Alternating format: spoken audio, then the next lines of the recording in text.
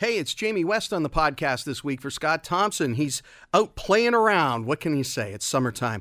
Coming up on the podcast, we're going to tell you some good news about rope rescues in the city, which have been continually dropping since they put up those barriers and signs at all those beautiful places like Albion Falls. Kara Bunn will join us. She's the manager of parks and cemeteries for the city of Hamilton. Also on the podcast, we'll talk with Duff Conacher. He's the co-founder of Democracy Watch. Is government ethics going to be a major concern for you come the October federal election? A lot of people think ethics is all it's about. We'll talk to Duff on the podcast. And Ann Douglas will be here. She's a parenting expert and author of the Mother of All Baby books series. We're going to talk about mom guilt. Apparently, there's a lot of young mothers out there that feel guilty about whether they're good enough as mothers. Why? I don't know. Stick around. The podcast is right here. Today on the Scott Thompson Show on 900 CHML. There's good news in Hamilton, and that is that we're not fishing as many people out from the bottoms of places like the Devil's Punch Bowl and Albion Falls as we were a while ago. It seems as though the warnings are working and the barriers are working, and boy, oh boy, I guess should we be surprised about that? Well, there's only one person to turn to ask the question, and that's Kara Bunn, who's the manager of parks and cemeteries in the city of Hamilton. And Kara, sometimes people go to a park and they end up in a cemetery just by their own stupidity. Unfortunately, yes. I had to take advantage of that tie-in. Yeah, so, and I know you guys take this very seriously, and it was a serious problem, and continues to be a problem, but it was a very serious problem a couple of years ago when, for whatever reason, there was an increase, I suppose, in interest in climbing around places like Albion Falls and Webster's and maybe the Punch Bowl and other places, and people just weren't using their heads, and they were doing stupid things, right? Yeah, we had a lot of rope rescues, and we had some incidents where people were getting injured, so we had to take action. And what do you think the reason for that is primarily? Because I know investigations happen around things when 18 or 19 EMS people have to be called out to, rescue somebody or recover somebody's body. There's a lot of questions that are asked. Where did it happen? How did it happen? Why did it happen? And I wonder, has it got a lot to do with the need for people to grab a selfie? Like, is that the big issue here? It seems to have been an issue. For a lot of people are trying to get into a more dangerous area to get a better view, or to be in the waterfall to grab that selfie so that they can get the bigger, better selfie than the next person. So it has been a concern for us, and we've been trying to create areas where people can go and get a selfie still, but it's safe. Right. So like everything, I blame it completely on social media. It's another sign and symptom that social media is to blame for everything in our world, he says with tongue in cheek. So tell me about what has actually happened, what the city has done in some of these areas. For those of us that haven't been back to visit maybe in the last little while since these safety measures were put in place, give us an idea of what we're talking about here. Well, what we started doing back in 2017 is that we put up some fencing to keep people out of areas that were deemed unsafe, because there were unofficial trails being created and areas that were unstable. We also put up a lot of signage to tell people to stay on the trails, don't climb the rock, telling them where would be a safe place to view the waterfalls. We also created some maps and put those signages out to show them where the viewing platforms were. How much? The additional... Sorry, go ahead. No, I was going to say, how much of this was motivated by a genuine desire to keep people safe and politics and all of that, and how much of it had to do with lawyers with the city of Hamilton pulling staff aside and saying, look, you're going to get sued to death here if you don't start doing something and spending some money to create some safety barriers? It really was about keeping people safe. We had some lawsuits in the past that had happened, and we thought that we could put some signage and stuff in place. But when we realized that signage wasn't enough because people kept flocking to the waterfalls, we decided that to keep everybody safe, we needed to make sure, even people who are trying to be safe, we needed to make sure that we were making people make the correct decision about where to view the platform. like be on the platform, look at the falls, not from an outcrop that might be dangerous. Right. I can remember hiking around Webster's.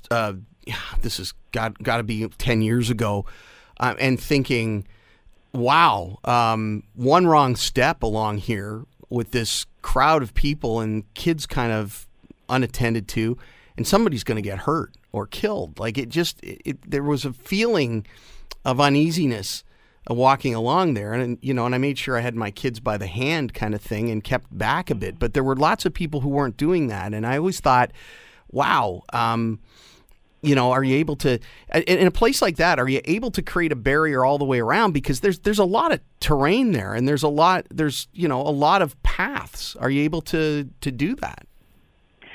Well, we haven't been able to do it at the lower level because down there it is actually a floodplain. So if we put fencing in, that could potentially cause more damages. So what we've done in addition to the fence and signs is we've had bylaw enforcement teams out there educating people and, where necessary, handing out tickets and making sure that people stay in the authorized area. Right. And have you been out and as a manager and kind of observed those interactions with people and kind of sat back and kind of watched what was happening or worked with bylaw teams who are out there all the time to observe how people are reacting to all of these new developments and get a handle for yourself on what that looks like and what do you see when you're out there? Absolutely. I mean, in the early days, we saw people who were climbing fences and handing babies over the fence and showing up in wedding dresses and high heels. And now with the bylaw staff there, they've been able to stop a lot of that from happening before anyone even gets over the fence. So they've been fantastic in doing a lot of education and telling people how to stay safe before they even get into a dangerous area. Right, and there'll be people listening who'll say, "Oh, okay, bylaws out there, handing out tickets left, right, and center," but that's not really what you're doing, is it? Your primary objective, as you said, is to dial people in. Absolutely. I mean, their first line is to warn people and educate them. Only if necessary, they lay a charge when potentially somebody's not following instruction or they're not listening to the directions given. Kara, with all of the nice parks that we have, the green spaces, the cliffs and the waterfalls and all of that, which people that have lived in Hamilton for generations are only now sometimes catching on that this stuff is here and always has been here. It's certainly something that's attracting people from outside the area, and it's certainly something that people who are new to our area gravitate towards in great numbers. Are there spots in the city that, under that description that are more popular than others? Is Albion Falls more popular than Webster's Falls? What do we know about the numbers of people that visit these places, maybe particularly in the summertime when people are off on holidays, on a daily basis or weekly basis? What do we know about that? What we've seen is that a lot of the waterfalls that are most popular are the ones that are very accessible or are larger and a greater spectacle. So the Webster's Falls and the Albion Falls are two really big ones. We have some smaller ones that are a little bit off the beaten track that don't get as many visitors, but definitely we still, because of all the social media and the websites that are out there directing people where to go, all of our waterfalls have become more popular. So I imagine from a tourism standpoint as well, your colleagues in the city of Hamilton, if you can make a park safer and have everybody be able to enjoy it more safely, then the word probably spreads even more across the city that you got to see this place. It's great, and that's really good for the city in general, right? It is, absolutely. It's fantastic for the city. And, some of the things we're looking at for Albion Falls is to propose a new platform that's lower to the base of the falls where people can still come and get that ultimate selfie in front of the base of the falls. So that's something that's a future project, but definitely we want to work with tourism and bring people in so that they can see our waterfalls. Excellent. Kara Bunn, manager of Parks and Cemeteries, the city of Hamilton. I think I'll stick to the parks part for a while before I get into the cemetery stuff. Thanks so much for being with us here this afternoon. Appreciate the insight.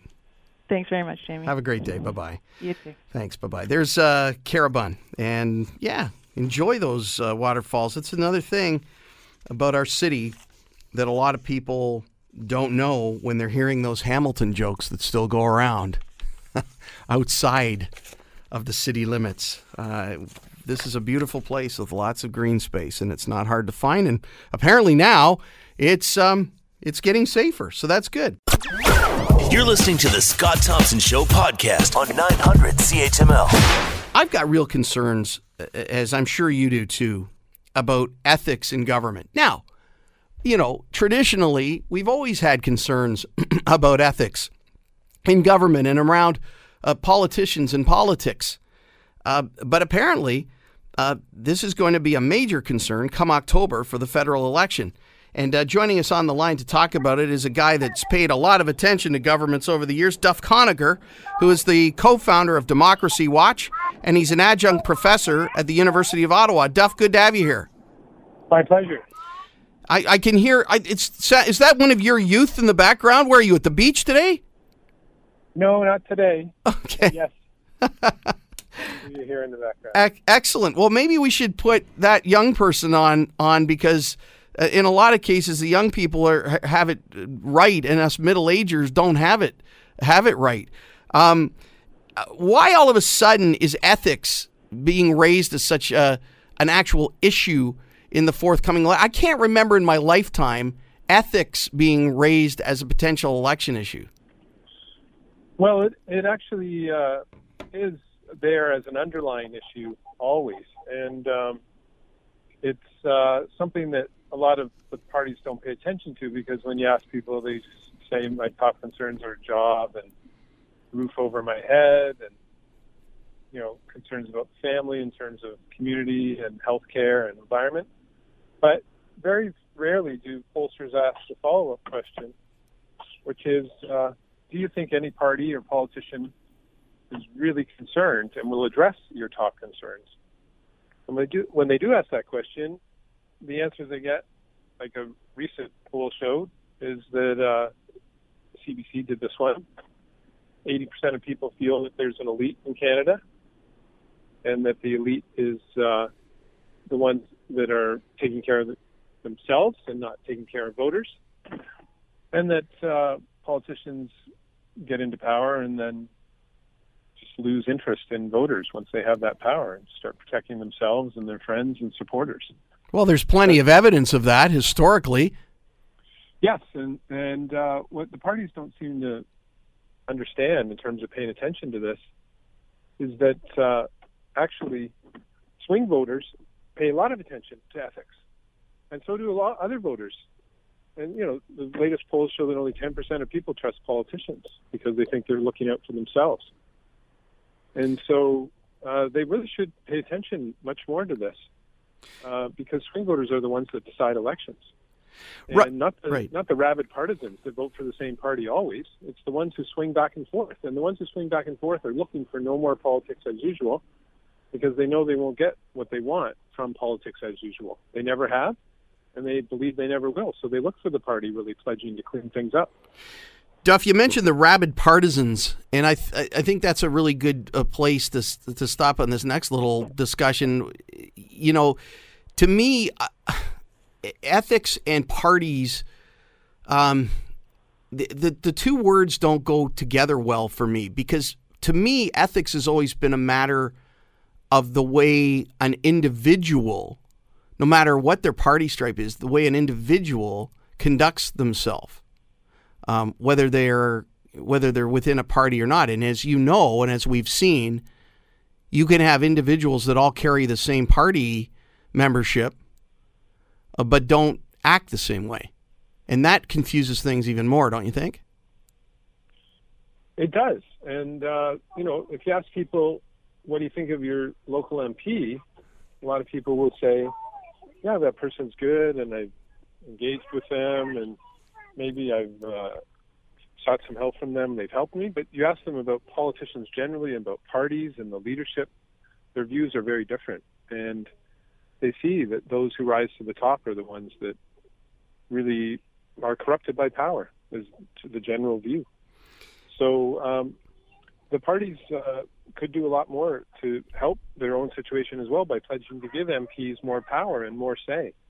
But the leaders all want that power. and they're really, really pushing against any attempt for MPs to have more power. Even a Conservative MP, Michael Chong, pushed for a change called the Reform Act, and it really ended up as the Hope for Reform Act, because the party leaders threatened MPs and said, if you vote for this, which really will free MPs to represent voters, then, the party's leaders were threatening things like, we won't allow you to be a candidate for our party in the next election. So what? I'm playing devil's advocate here. So what? So if I'm that MP, I say I'm going to vote my conscience and I'm going to be ethical, I'm going to vote it anyway, screw you.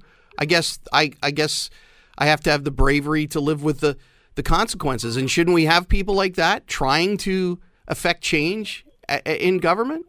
People that we elect, shouldn't they be like that? We should, and amazingly, the MPs didn't all stand up, not a majority of them anyway, and push back. And if they all had, what are the party leaders going to do? Right. Fire a majority of MPs? Right. I mean, that would have looked very bad. But MPs rolled over and kept the same system we've had in place now for 40 years, where the party leaders really control them and control the whole decision-making process, and only let them to dissent on rare occasions and when it doesn't really threaten the power of the cabinet. And it's very unfortunate that MPs didn't stand up. Michael Chong was trying to rally them, but a minority was in favor of that, and party leaders were able to whip the majority. They get corrupted as well by power at a slightly lower level. The offering of perks of being put on committees by the leader. Exactly. How about indexed pensions? Like they're in it for a job. They want to stay elected because they want to get the big golden ticket at the end, and they like the prestige. They have to stay there for 6 years to get that. So that means winning 2 elections. Right. And unfortunately, people didn't line up, and MPs could have thrown off their chains collectively, and they instead decided to roll over and continue to be essentially lapdogs for the party leaders. Right. We got to run, Duff.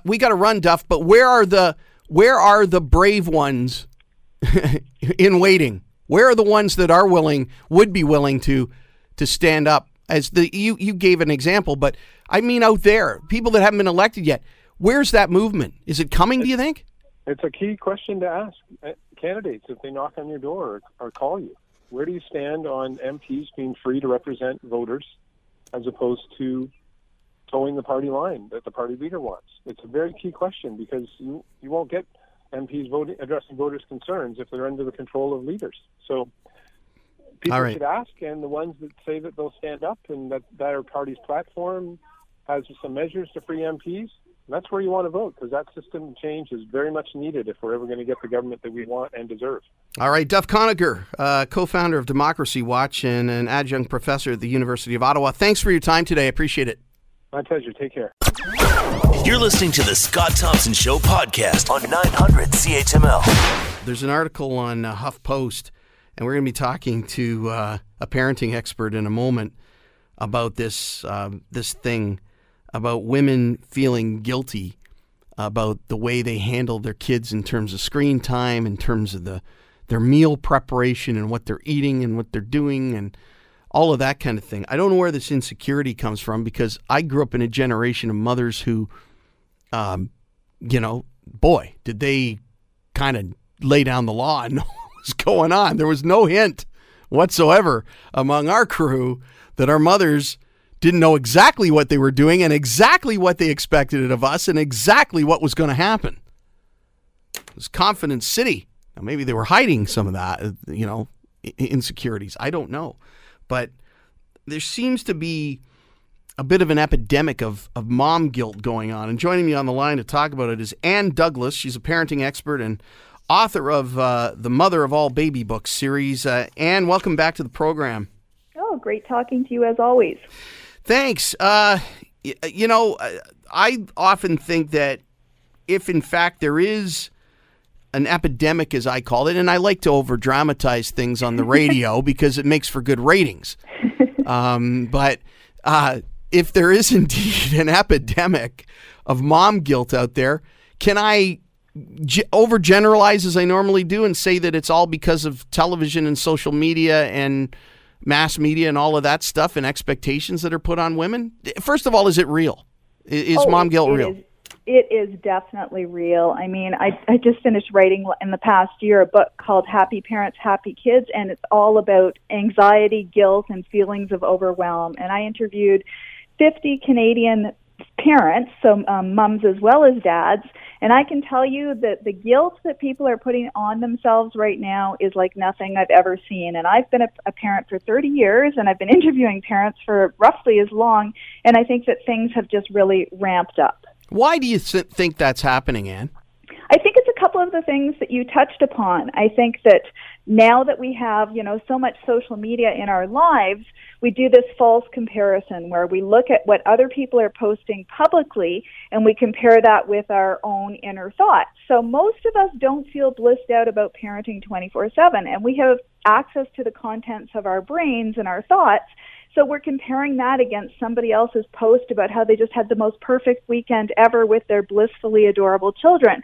And we tell ourselves, and parents tell themselves really harshly, I'm doing it all wrong, I'm a terrible parent, when it's really just a false comparison. So I think there's that part, and I think there's the fact that still, even in 2019, the job description for mother is a lot less forgiving and a lot harsher than the job description of dads. Women are socialized to believe that you can't just be an okay mother, you have to be a fantastic mother, and what that means is just spiraling wilder and more out of control every year. And is that tied to what I perceive to be a constant competition that goes on between women? I often say this, and I've had many women in my life back this up and back this opinion up, that women are extremely tough on one another in just about every aspect of life and very judgmental of one another. And so this parenting thing is just part of that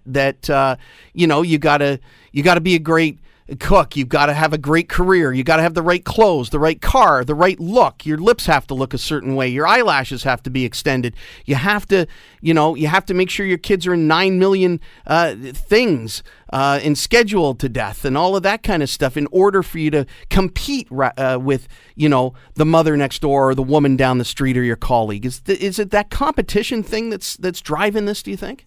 I think there can be an element of competition, but I think a lot of mothers are realizing that we're going to exhaust ourselves if we stay in competition mode, and we're realizing that, somebody across the street, they may look like they have the perfect life or that, they've got their act together, but odds are they're struggling too. So the more we can emphasize what we have in common and turn to one another for support, the better and easier it is. That said, if you go to a lot of Facebook message boards for mothers, you will see sort of a non-generosity of spirit where sometimes people forget to give the other person the benefit of the doubt, or they assume that the solution that worked for them will work for somebody else. And they can be a little harsh and judgmental, but I think once you've been on the receiving end of those comments yourself a couple of times, you learn to take a step back and to realize that, maybe somebody else is really doing the best they can, or maybe they have an entirely different kid who isn't going to respond to the words of wisdom that you feel obligated to pass along in the moment. Right, and social media, again, it's almost completely fake. It is people merchandising the things that in some cases they wish were the truth about their existence and about their families. And they get a reward by putting forward images that people then respond to, and there's buy-in by people that don't really see behind the curtain, and then they get this dopamine rush that they've been sort of,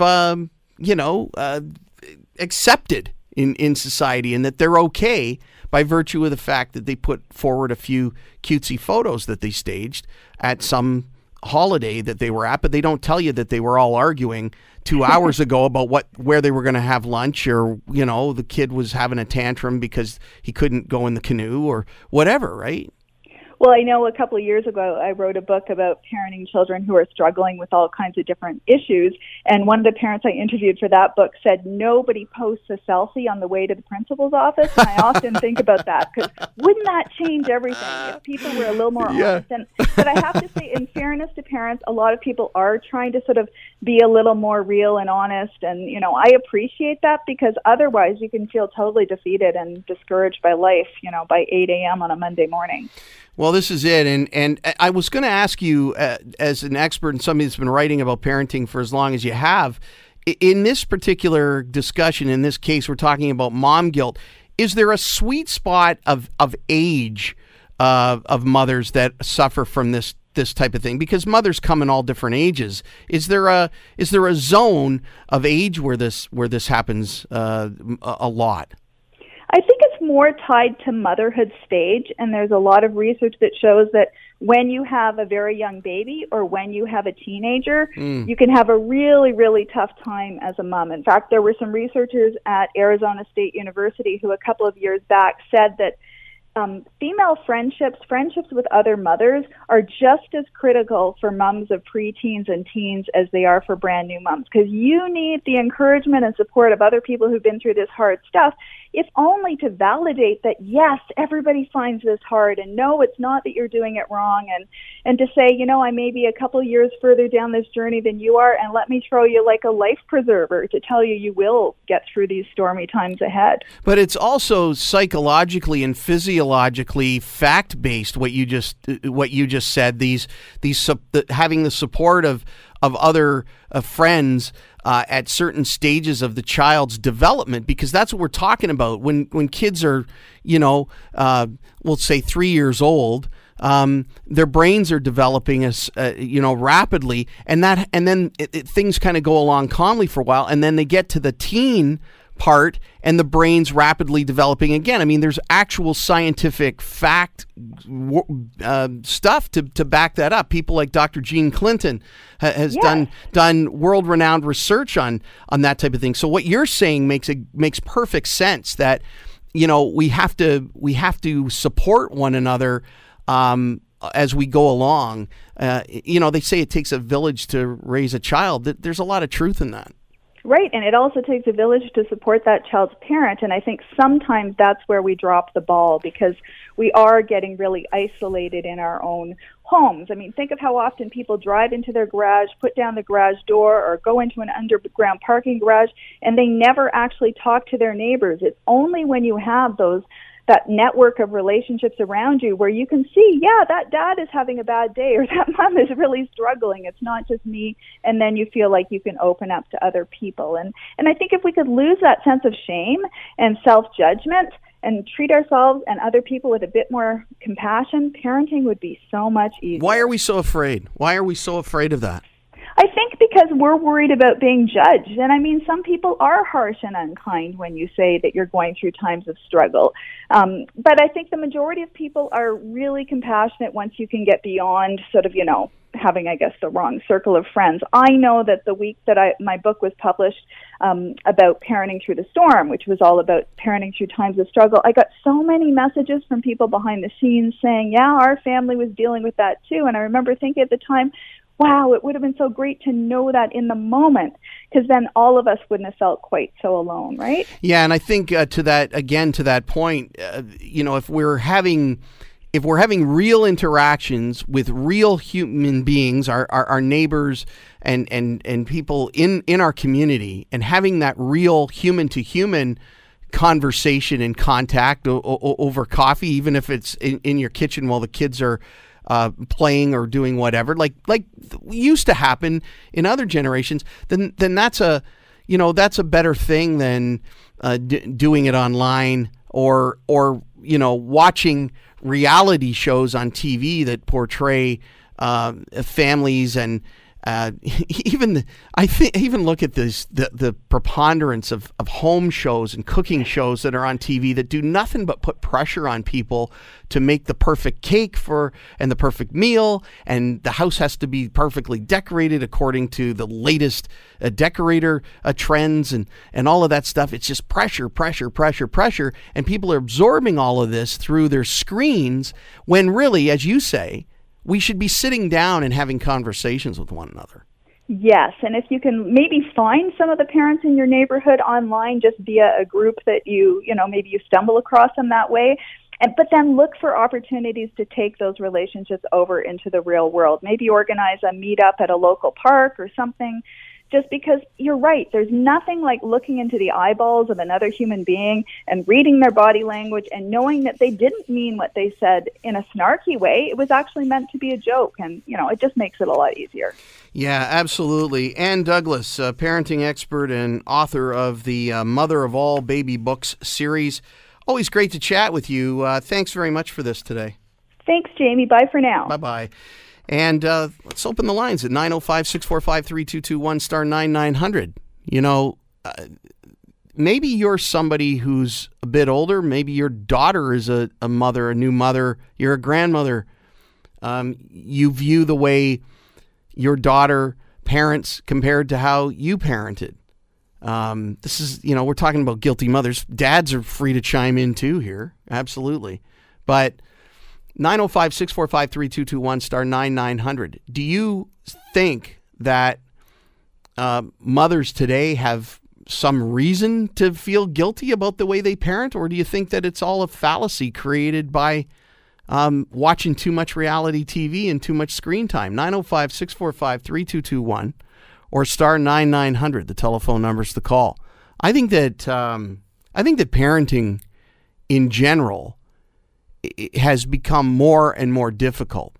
But I don't think it's because parenting itself is any more difficult than it's ever been. I think that people have made it more difficult. I think that people have put really unrealistic expectations on themselves as parents. My belief is be consistent and set consistent boundaries for kids, and that will make them feel safe. And they're not always going to like the boundaries that you set. It's not about whether they like it or not, and it's not about giving in to every single wish and whim that a child has. It's not about that. If that were the case, what kind of generation would we raise? We have a responsibility as parents to set boundaries and rules, but you got to be consistent, right? And you got to follow through. And, hey, your kids aren't going to hate you forever for, telling them no this time or the next time. That's the thing. And you don't need to feel guilty about saying no to your kid. You're the parent. You're not their playmate. You're not their buddy. You're their parent. You have a job to do. You got to raise them up. You got to teach them about what life is really like at age-appropriate levels as you go along. That's what you signed on for. The child didn't ask to be born. You brought the child into the world. But we put way, way, way too much pressure on ourselves to keep up. It used to be keeping up with the Joneses was about having a nice car in the driveway like, Mr. Jones had, or a TV that was nice. Now everybody's got all of those things. Well, not everybody does, but a lot of people do. But now it's more about, how am I perceived as a mother? How am I perceived as a father in today's society? And it's all about the looking goodism. And it's far less about the actual job of parenting, which is tough, admittedly. Parenting's, it's always been a tough job. But I think my understanding is that it comes with a lot of rewards later on, because there will come a time when that child will likely come back to you and say, am I ever glad you were tough with me at this point in time in my life? Because if you hadn't done it, if you hadn't been tough, I might not have stuck with the thing that you knew I was good at, for example, or I had talent in, or but I just didn't have the confidence to follow through on. You pushed me through that, and now I'm a rocket scientist at NASA, or now I'm a brain surgeon, or whatever, or I found a cure for cancer. Like, that's what's at stake here. Not whether or not the birthday cake was perfectly iced, not whether or not the kid had the very latest, greatest iPhone model. It's got nothing to do with it. And you mothers, you women have got to stop beating each other up. Knock it off. Stop competing with one another. There's no need for it. It doesn't serve anybody. It clearly doesn't serve you, and it doesn't serve your kids. And the same thing can be said for dads. Just cool it. The Scott Thompson Show, weekdays from noon to 3 on 900 CHML. This is the Scott Thompson Podcast, available on Apple Podcast and Google Podcast, or wherever you get yours. And don't forget to subscribe, rate, and review so you don't miss a thing. I'm Scott Thompson, and thanks for listening.